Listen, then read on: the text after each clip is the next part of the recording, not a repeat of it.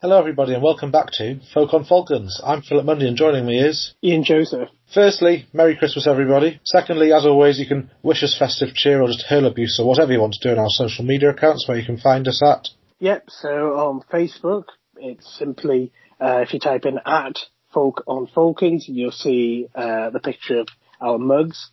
And then if you go on Twitter, it's just exactly the same, at Folk on Falcons. If you'd like to send us an email the old-fashioned way, again, pretty straightforward, folkonfalcons@mail.com. Thank you. So this week's episode takes a bit of a different format to that which you may be used to. That's because our match with Leicester was obviously cancelled, and then we met up with our, you could say, counterparts from Bristol. We spoke to Pete from Bears Beyond the Gate, and we had a bit of to and fro with him about various things, and asked him a few questions, and he gave us a few answers, and we're just going to insert that into the middle of this podcast. And then we'll finish up in the usual way, where we're going to have a quick chat. We're going to talk about the awarding of points when matches like ours are abandoned or postponed or cancelled, whatever you want to call it. And then finally we're going to do a quick roundup of the Premiership results. So, let's begin. Leicester Tigers can't field a team because of coronavirus. It would seem that we're going to get 4 points and they'll get 2. What are your thoughts on that, Ian? Well, obviously a bit disappointing, because I think everyone's looking forward to the Boxing Day clash. We done quite a bit of build-up about how important a match it was. Obviously, we hope everyone at Leicester is safe and well. But I guess at the end of the day, we get the 4 points, which I suppose we probably would have taken to begin with, though we could have got 5, but that's just how it is.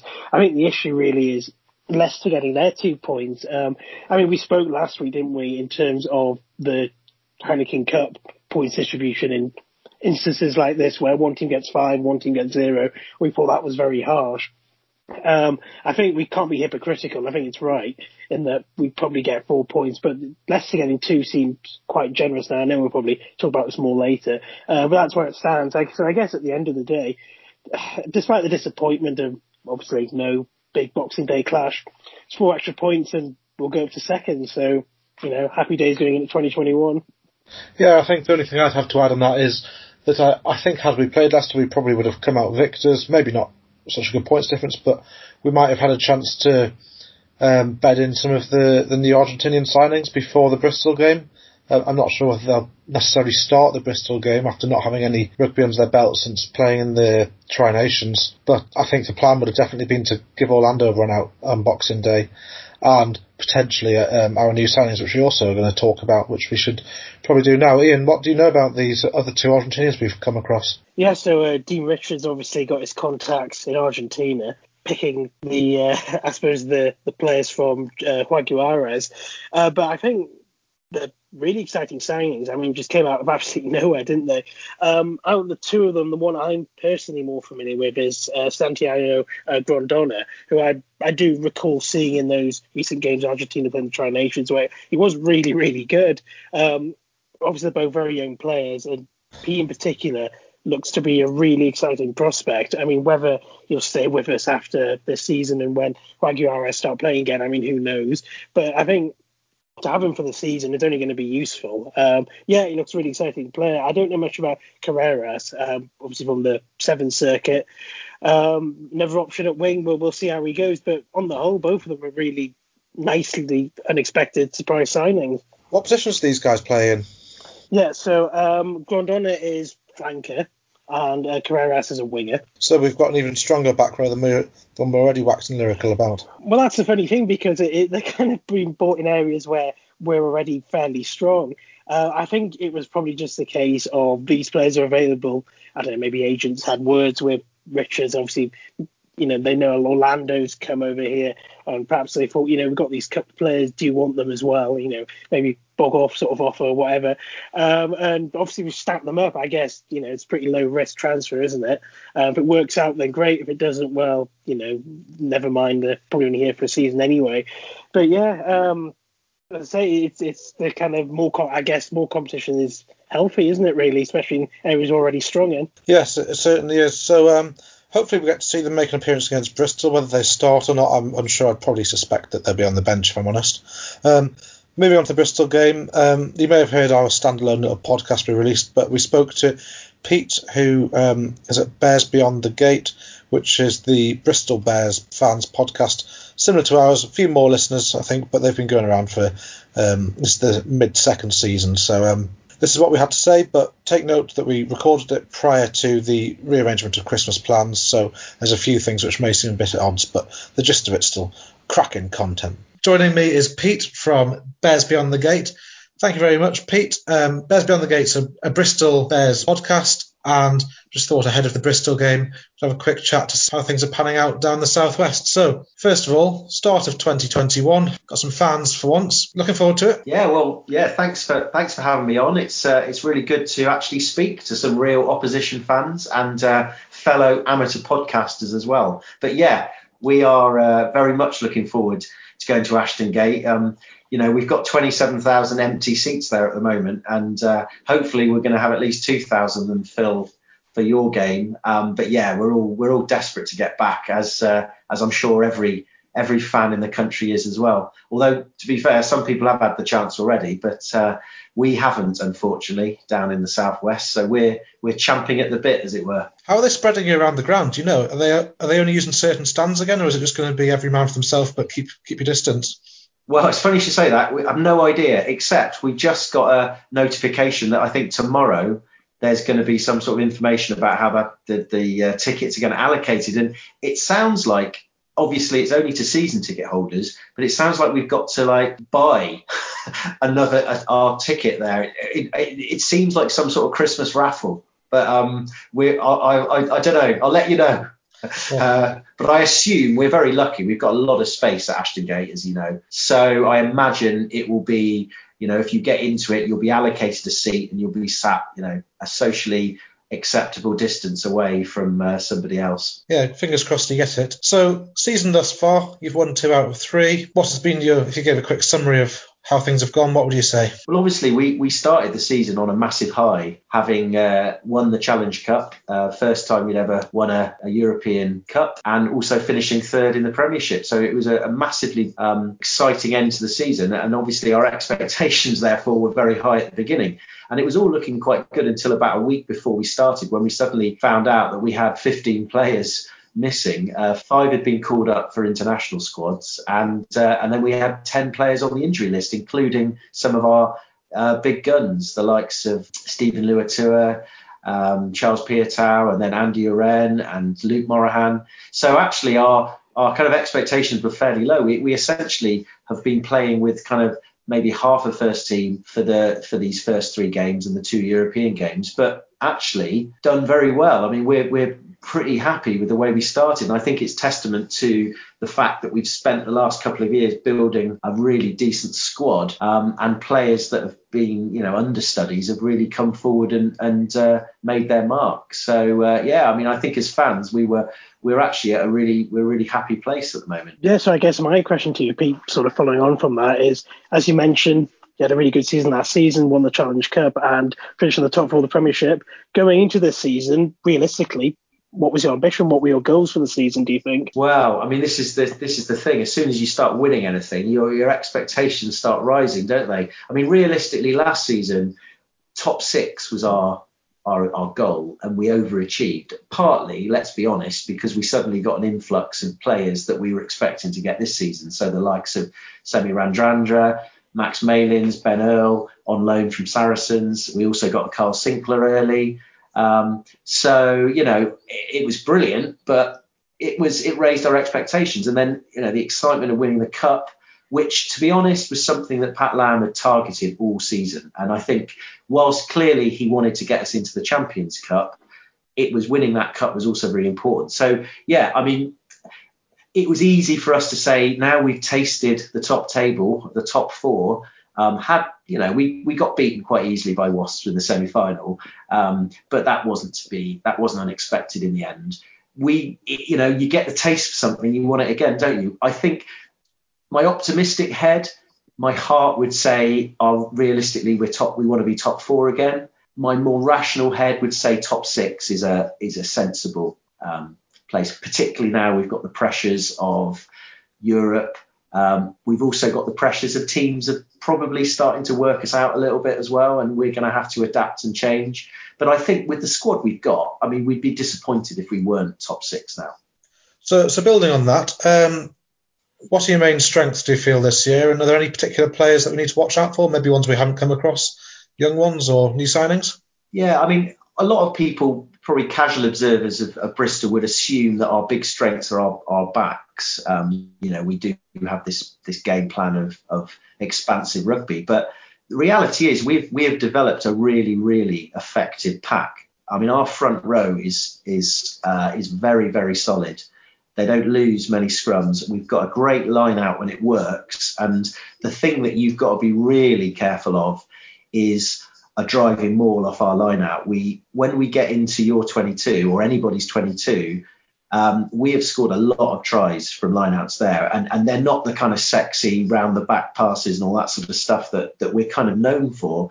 But our hookers have got quite a lot of tries in the last season. So you've got to make sure that you can defend a rolling maul legally, but of course, we are developing into being a fairly complete team, and obviously we do have a pretty expansive backline with some serious potential. And obviously, I can point out the obvious ones. It may not make you happy to know that I think Semi Radradra will be available for New Year's Day, and obviously he's a box office player that we've got. But I tell you what, the player that has really impressed us is Max Malins. I think he is an absolute thoroughbred of a player, and that he's played at fly half for a couple of times. He's played at fullback. He's definitely one to watch. And then also one or two of our more unheralded players, Piers O'Connor, who's been playing at centre, is actually stepped in while Semi Radradra has been away. He's got a lot of pace. He runs some great lines, and he's just a great player. Our scrum half, young Harry Randall, is getting stronger and stronger. He's only about 5'1", but he packs a good punch. And I've got to say, Callum Sheedy, who recently has been capped by Wales, we were talking about this on our podcast very recently, that he's the sort of player that if he wasn't in the side, you'd start to notice. He does a lot of work. We call him the conductor. He really gels our forwards and backs together, and he's also a brave in defence. He's no pushover as well. So a mix of our, the big players. Obviously Nathan Hughes is another kind of box office. I mean, he gets a lot of coverage because he's got a stupid haircut and stuff like that, but he's actually playing really well at the moment. And we like, we base it on forward dominance if we can, and then we spin it wide and find the spaces. So it's a lot to think about, hopefully, for you. So I suppose on that basis, and I'm sure Falcons fans are very keen to hear, if you have any, what your weaknesses are then. Okay, yeah. I mean, we do have weaknesses, believe me. We're not brilliant at keeping hold of the ball. I've got to say, we do butcher a lot of possession. We've got some great back rowers, but I know you've got some really solid back rowers. And I think Dean Richards will be targeting the breakdown massively against us. I think if you get on top, that's a problem. I think one of our other weaknesses is that we can be quite predictable at times. If we do our little thing where we throw it around the back and we try to spread it wide, and Northampton Saints found us out on the second game where they packed the defence out wide, and we were getting isolated, they were getting turnovers, and then they were pushing through. So that's an area that, your defence has got to be solid. Every team that wants to do well has got to have a solid defence. There's no doubt about it. But I think our weaknesses can be we do stick to our plan quite a lot. And if the plan doesn't work, one thing we complain about in our podcast quite a lot is that we don't necessarily play what's in front of us a lot of the time. So if you can get on top of us and put us under pressure, then you may reap rewards. Yeah, I think that if you look at the coaching pedigree of both teams, we've got Dean Richards, our head coach, and we're very familiar with Pat Lam. They both played rugby a few decades ago when it was a very different game to what it is now, and they get the basics right and they use that as a platform to build on. So I think that parts of the game might not be too pretty, but if you like watching forwards run into each other, which I actually quite enjoy, then it could be quite an interesting one from a tactical point of view, watching how it all pans out. Yeah, I mean, it's a clash of the titans. I mean, I grew up watching Dean Richards as a kid. I mean, he's a legend, despite the odd thing that's happened in his career. But and Pat Lam he's a god in Bristol. He's a god in Connacht, and he's a god in Bristol. And what he has done is he's infused a philosophy and a vision and a culture to Bristol rugby. And, you know, very much like you, as far as I can see, have come up as a proper team and are operating as a team and as a club, and everybody singing off the same hymn sheet and everybody buying into whatever you're trying to do. It's very similar to us. And I think, you know, I see, having watched a couple of your games, I can see quite a lot of us in you, in the sense of your cohesion. And you've got some star players. You've got Mark Wilson, you've got Gary Graham, who are international level. You've got Luther Burrell, you've got Toby Flood. I mean, I don't know how old he is, about 45, but he still knows what he's doing. And you've got some good youngsters. So yeah, I mean, I think it's as you rightly said, Philip, it's a game for the purists. I really think it is. So if we kind of extrapolate that a bit further, it's obviously a bit daft to try and put scorelines on it, but how do you see the game developing as it goes on? Personally, I mean, we're playing quite well. We played Connacht recently. It was yesterday actually, and it was an ugly win, and we made quite a lot of mistakes in the first half, and we didn't take our chances. But I never felt we were going to lose the game, because I knew we had the quality, and we kind of found a way to win. And the thing that you've got to worry about is that 2 years ago, or even a year ago, we would have lost games like that. And now we're winning games when it's not quite going, but and so I feel personally, your team are coming to the gate. There's going to be a few fans there. It's a long way to come. I think it will be a tough arm wrestle in the first half. But I think we may just have too much for you in the back line. I think it'll be very well matched up front. It could come down to a couple of our big players making, just doing a bit of magic. So I think it will be tight. I think we won't be a pushover. But I'm probably going to think I'd be disappointed if we didn't score 2 tries. I mean, we're like, now we expect to score 4 tries every game, which is ridiculous. But I would say it would be something maybe like a 17-12, maybe. It could be quite close sort of game. I think we've got a lot of respect for what Falcons have done this season. And Pat Lam is no fool. He'll know exactly what Dean Richards will be doing. So. Yeah. There's a funny scoreline, that one, 17-12, because that's the Lewin bonus point. Doesn't make any sense. If you'd have said, would you take 17-12, if you'd asked us that 6-8 weeks ago, we'd have bitten your hand off. Yeah. Whereas now we're second in the league, you're third. In theory, we're better than you. Or there's a few games played, but yeah, I think that I'd still take a losing bonus point, but obviously hungry for more. Yeah. No, I'm. We've last season we had some great games, but we drew with London Irish at the gate. We lost to Wasps in the last minute.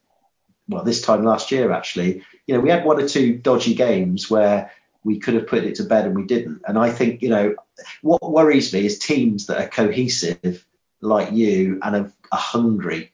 And we're playing Harlequins on Boxing Day. Great, got some great players, but I'm more confident about beating them quite easily than I would be about beating you lot, to be honest. So, I mean it with deep respect, but we still win.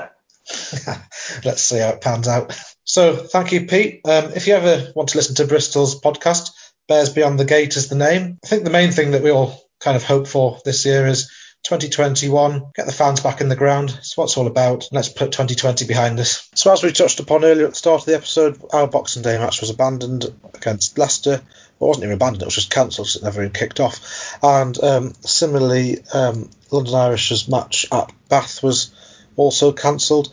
The way the points are awarded is that the team deemed not at fault or not responsible gets awarded 4 points, and the team whose fault it was will either get 2 points if it is deemed that they haven't been irresponsible, or 0 points. I think a fine if they're deemed to have been responsible in terms of being negligent, or it was their fault as opposed to just having some players with coronavirus. I know last week we said 5 points in Europe was extremely harsh on the team that couldn't field a team and extremely advantageous to the team that could.